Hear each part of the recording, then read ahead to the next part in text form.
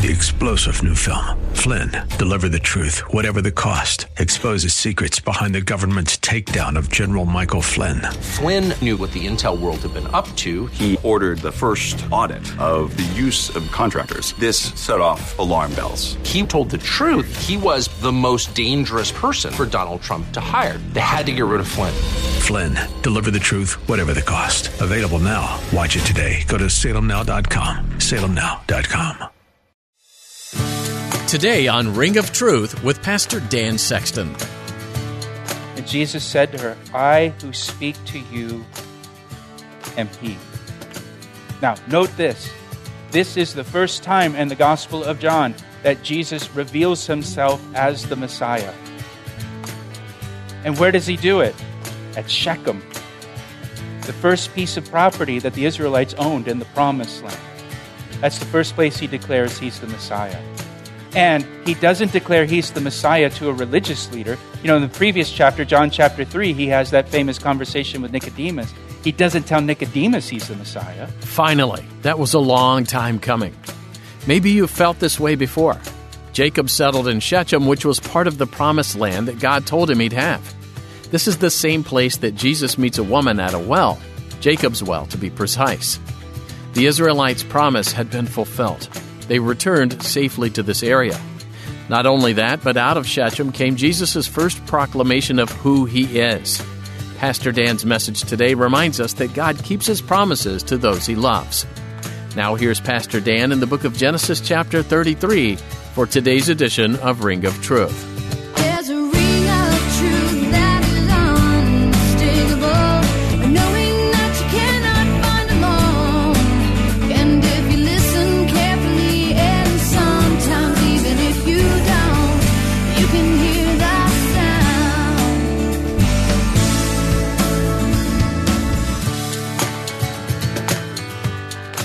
Jacob here, he wisely avoids yoking himself with Esau. He knows that he's a profane man. He knows he's ungodly.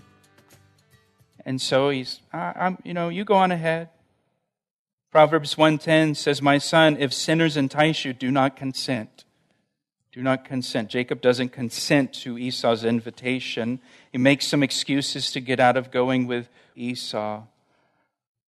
Esau in the Scriptures is always a picture of the flesh. He's a person who's governed by their flesh. And the Bible says, put on the Lord Jesus Christ and make no provision for the flesh. Jacob's making no provision for the flesh here. Now, as far as we know from the Scriptures, Jacob never visits Esau in Seir, and the only other time Jacob and Esau see each other is at their father's funeral in chapter 35. So they just go their separate ways here. They have this encounter. Remember, Jacob seeks out reconciliation with Esau. He's the one who sent messengers to Esau to seek out a meeting with him so they can be reconciled, but then they go their separate ways. And and sometimes I think people struggle with this. If I forgive someone, do I have to be friends with them? Well, you can forgive someone and not trust them still. That's okay. You can be reconciled, but also recognize that this person is not a healthy person to have in my life, and I need to have some boundaries in my life, and I don't want to let them too far in because they're still the same person. I'm just forgiving them and being reconciled. So I can forgive, but not trust them and not get entangled with them again. So they go their separate ways. Esau heads south, way south, down to Seir and Edom. Jacob begins traveling westward toward the land of Canaan, but look at what happens in verse 17. Jacob journeyed to Sukkot. He built himself a house and made booths for his livestock. Therefore, the name of the place is called Sukkot, which means booths. Sukkot, listen, it's not in the Promised Land. It's not in the Promised Land. The Bible assumes you know geography, the geography of the Bible. It's not in the Promised Land. He's outside the Promised Land. This is crazy to me. Jacob makes this long journey from Haran after being gone for 20 years, and he's making this long journey all the way back to go home to Canaan. And he stops just short of the Promised Land. And he settles outside the Promised Land. God told Jacob to return to the land of your fathers and to your family, to the land of Canaan. And he gets almost there, he gets to like the 1 yard line and decides to just stay in Sukkot, right on the edge of Canaan. And notice in verse 17, he built a house there. And he made booths for his livestock. He built barns. And so apparently he settled there for a long time. Doesn't tell us how long enough to build a house and some barns. He's planning on staying for a long time. He's putting down some roots there outside of the promised land. That's not where he's supposed to be. Here's Jacob. Jacob was following God's will, walking in God's will, but now he just, at some point in that journey, just decides, I'm just going to stop doing this. I'm going to settle right here. I'm just going to build a house, build some barns, and I'm just going to stay here. You can walk faithfully with the Lord and then just suddenly settle for something that's not His will. I'm just going to settle here. I'm not going to finish. I'm not going to keep going. I'm just going to settle it right here. And God will allow us to do that. God will allow us to settle outside of His will for us. And as long as we are living outside of God's will, we're missing what God has for us in His will. The promises were in Canaan. They're not in this town of Sukkot. He's missing out on God's plan for him. So he stays there, though. He stays there in Sukkot for some time, long enough to build a house and barns. He settles down there for a period of time in his life. By the way, lost years, right? These years where he's just outside of God's will, doing his own thing. But then at some point, he leaves and he finally goes into Canaan. So his stop in Sukkot delayed himself from entering into the promised land. And it's just lost time. Lost time outside of the Lord's will. Man, we don't want to settle. We don't want to compromise in any way that delays us from walking in what God has for us. We don't want to settle and compromise in a way where we just are losing time because we're not in God's will. We don't want a Sukkot in our lives. We don't want to delay our obedience to the Lord. And so finally, though, verse 18, then Jacob came, notice, safely to the city of Shechem, which is in the land of Canaan. Hip, hip, hooray. When he came from Padan Aram and he pitched his tent before the city, or just on the outskirts of the city, because he's an outsider. He's not from that town. And so he would live on the outskirts of the city. So he's finally back in the land of Canaan, and he arrives in the land of Canaan safely, just as God promised him that He would bring him back to the land of Canaan safely, and God has been faithful to bring him.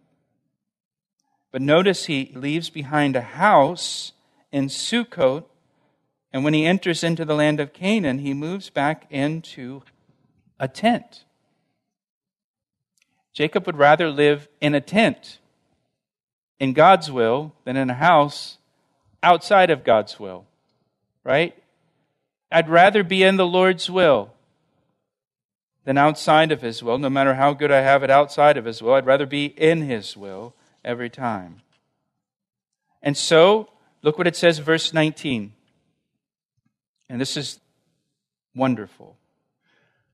And he bought the parcel of land just outside of Shechem, where he had pitched his tent, from the children of Hamor, Shechem's father, for 100 pieces of money. Then he erected an altar there and called it El Elohe Israel. This is his new name, Israel, that he received in chapter 32, right? So he uses the new name for the first time here. But what's important for you to note is that Jacob buys this little plot of land on the outskirts of the city of Shechem. And this is significant because other than the cave of Machpelah that Abraham purchased to bury his wife Sarah, a tomb, this is the first parcel of land that Israel owns in the Promised Land.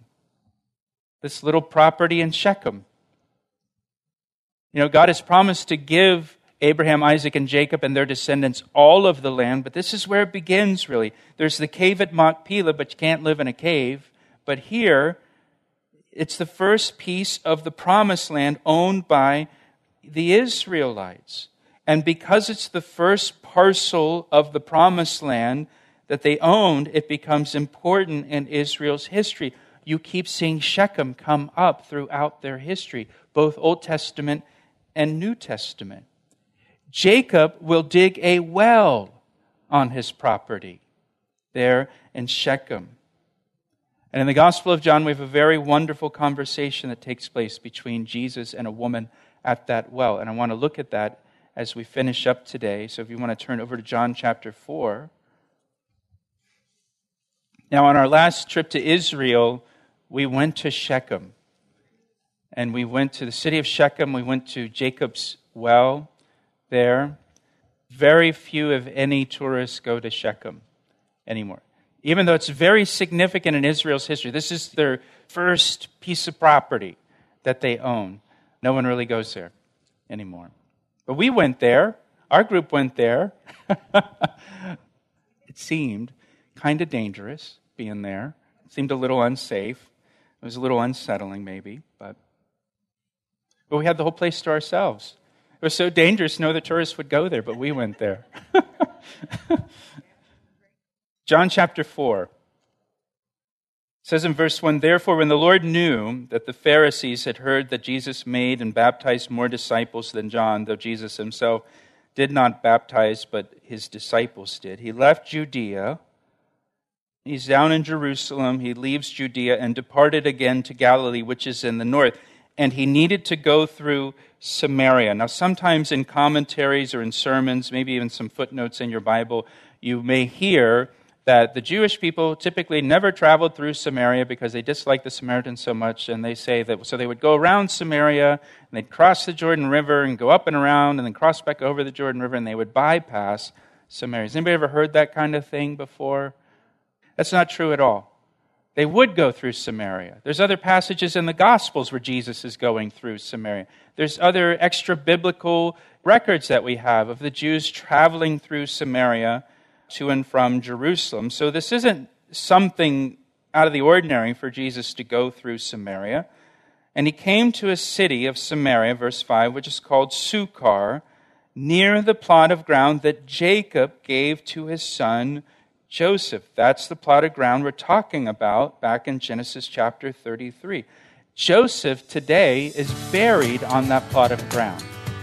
We'll return to today's edition of Ring of Truth with Pastor Dan Sexton in a moment.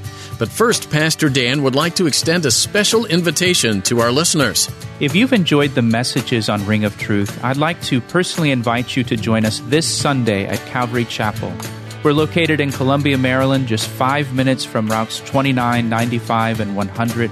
I'd love for you to come be part of our time of worship and Bible study this weekend at 9 or 11 a.m. I always enjoy meeting listeners of Ring of Truth, so please be sure to introduce yourself to me after church. To find out more information and to get directions, visit our website at calvaryec.com. Thanks, Pastor Dan. That website again is calvaryec.com. We look forward to seeing you. Now, back to today's message. When the children of Israel come back, when they come out of Egypt in the Exodus story, they bring the bones of Joseph with them from Egypt, and they bury Joseph in Shechem, on the plot of ground that Jacob had purchased back in Genesis 33. Verse 6, now Jacob's well was there. Jacob's well is still there to this day.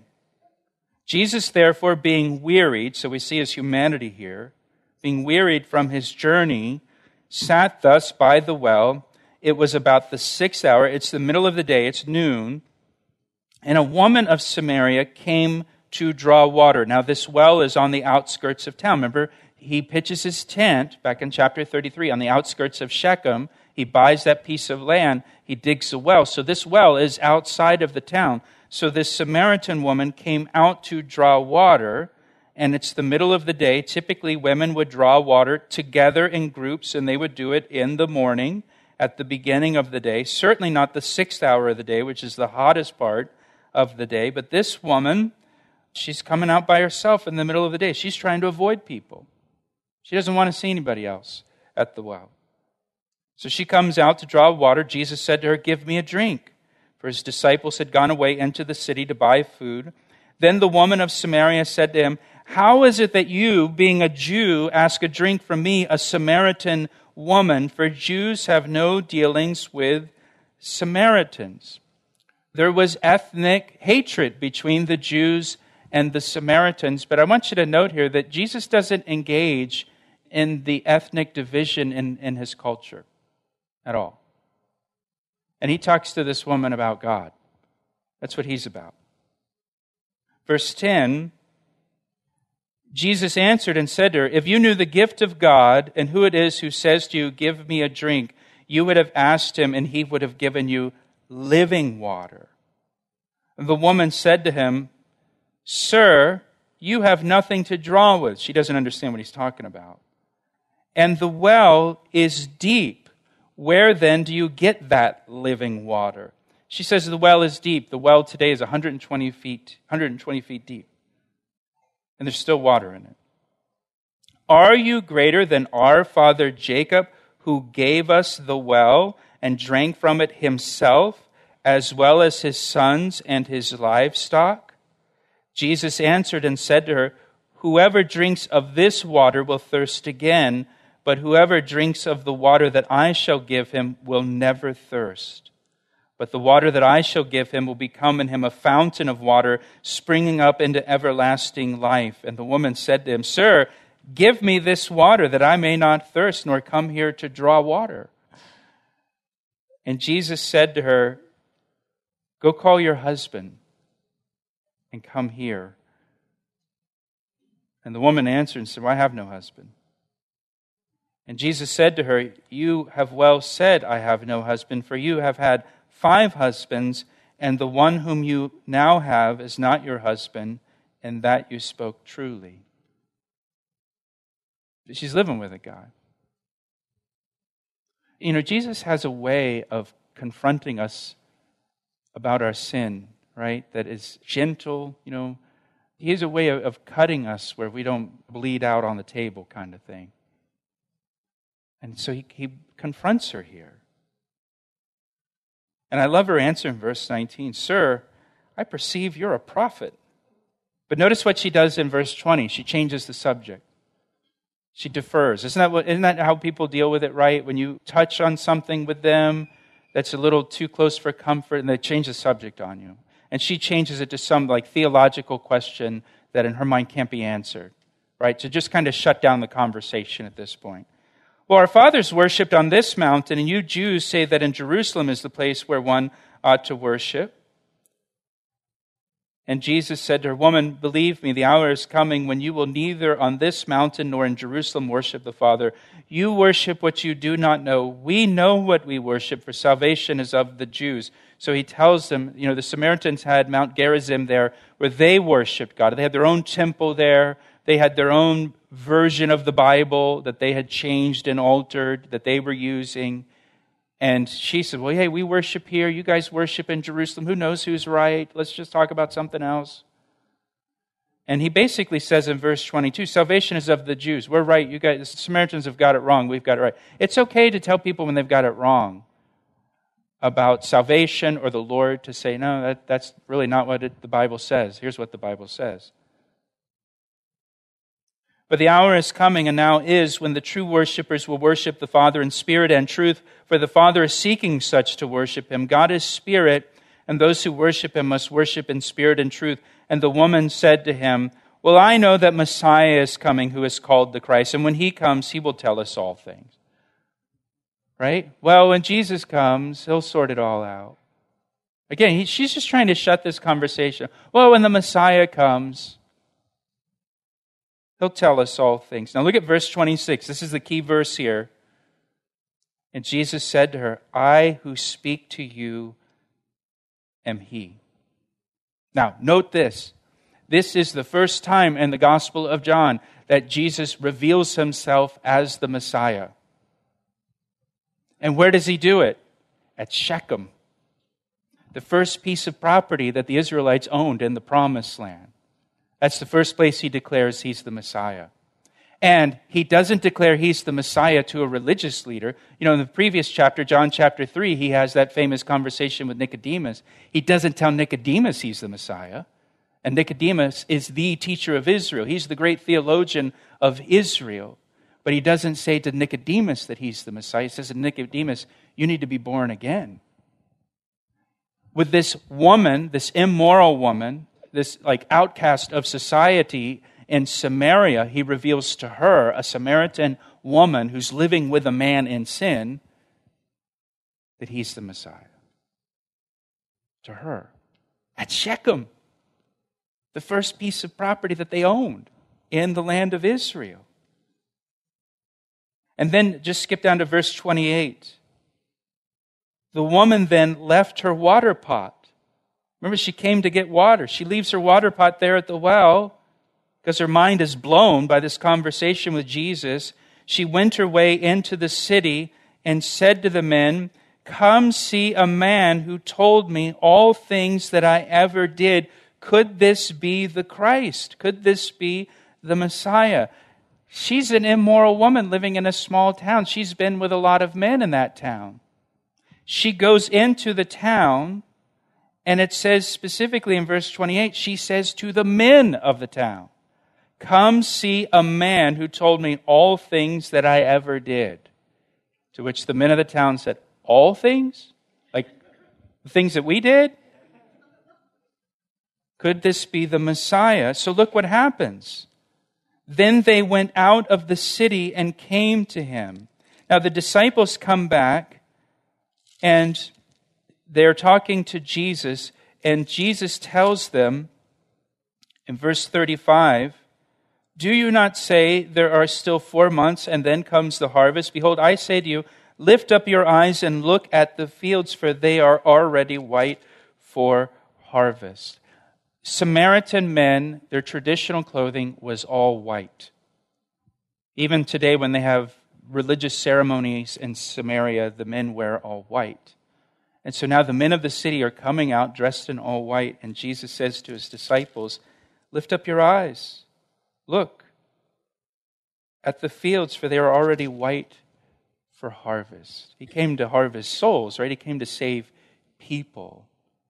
And all of this takes place at Shechem.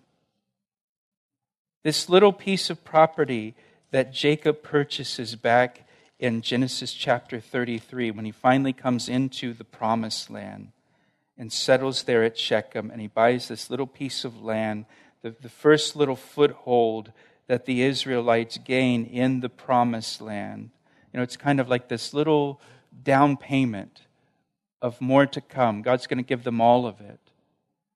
And he has this little piece of land, and then it's there in the New Testament that Jesus first reveals himself as the Messiah, the Savior of the world.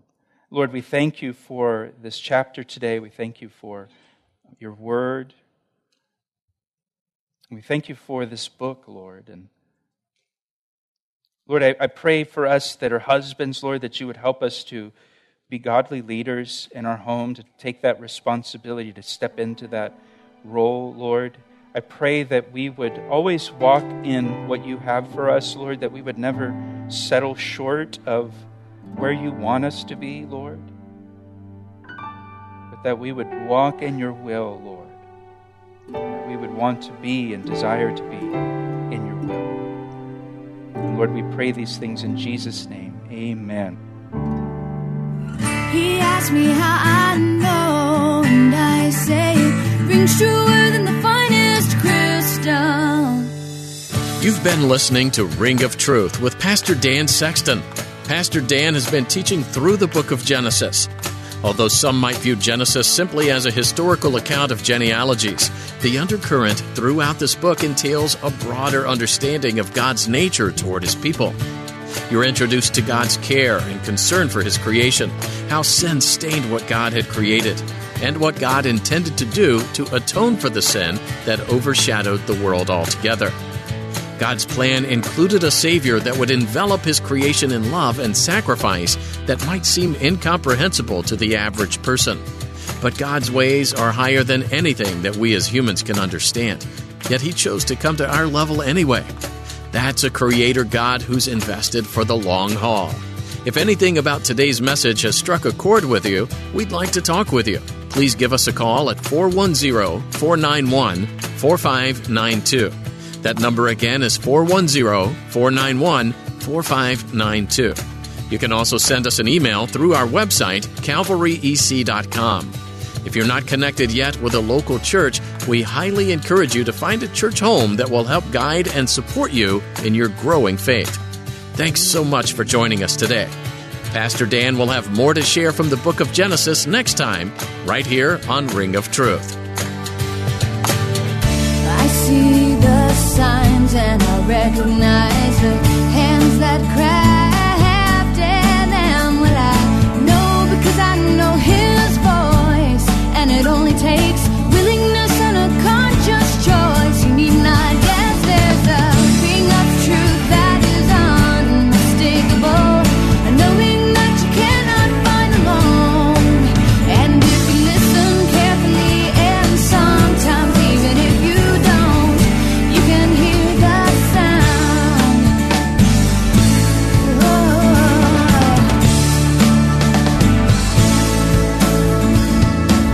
He asked me how I know, and I say it rings truer than the finest crystal. 3-star General Michael J. Flynn, head of the Pentagon Intelligence Agency, knew all the government's dirty secrets. He was one of the most respected generals in the military. Flynn knew what the intel world had been up to. He understood its funding. He ordered the first audit of the use of contractors. This set off alarm bells. The explosive new documentary, Flynn, Deliver the Truth, Whatever the Cost, uncovers the facts behind this scandal. Flynn told the truth. He was the most dangerous person for Donald Trump to hire. I find out the worst enemy that I'm going to face in my life is right here in America. They took my assessment and they wanted me to change it. And I was like, I'm not changing it. They had to get rid of Flynn. With in-depth interviews, archival footage, and never-before-seen personal records of the man behind the headlines. I just felt like I was drowning. Flynn, Deliver the Truth, Whatever the Cost. Available now. Watch it today. Go to salemnow.com. salemnow.com.